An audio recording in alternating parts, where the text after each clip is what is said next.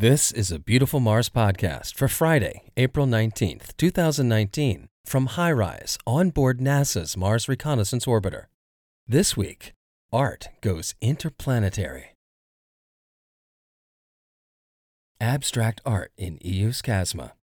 Sometimes, Mars' surface is just beautiful as seen through the eyes of HiRISE. This is one example on the floor of Eos Chasma, part of Valles Marineris. The region has had a complex history of sediment deposition, deformation, erosion, and alteration. Impact-induced dust avalanches.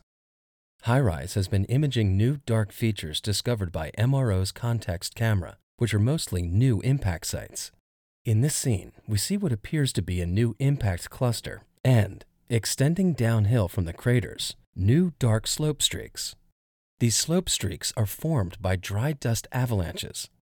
We've also seen large new dust avalanches associated with new impacts at previous locations.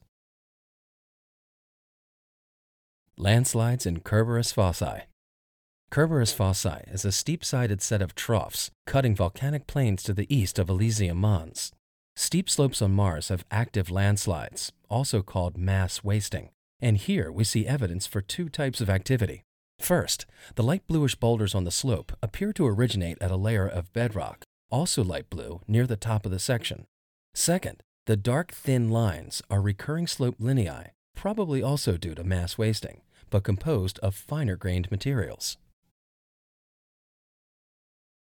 Bedrock on the floor of Kaiser Crater.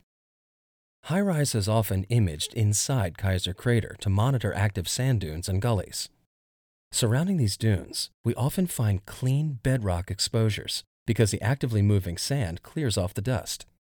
Kaiser Crater is 207 kilometers wide and was named after Friedrich Kaiser, a Dutch astronomer. You can see these images and more at uahirise.org.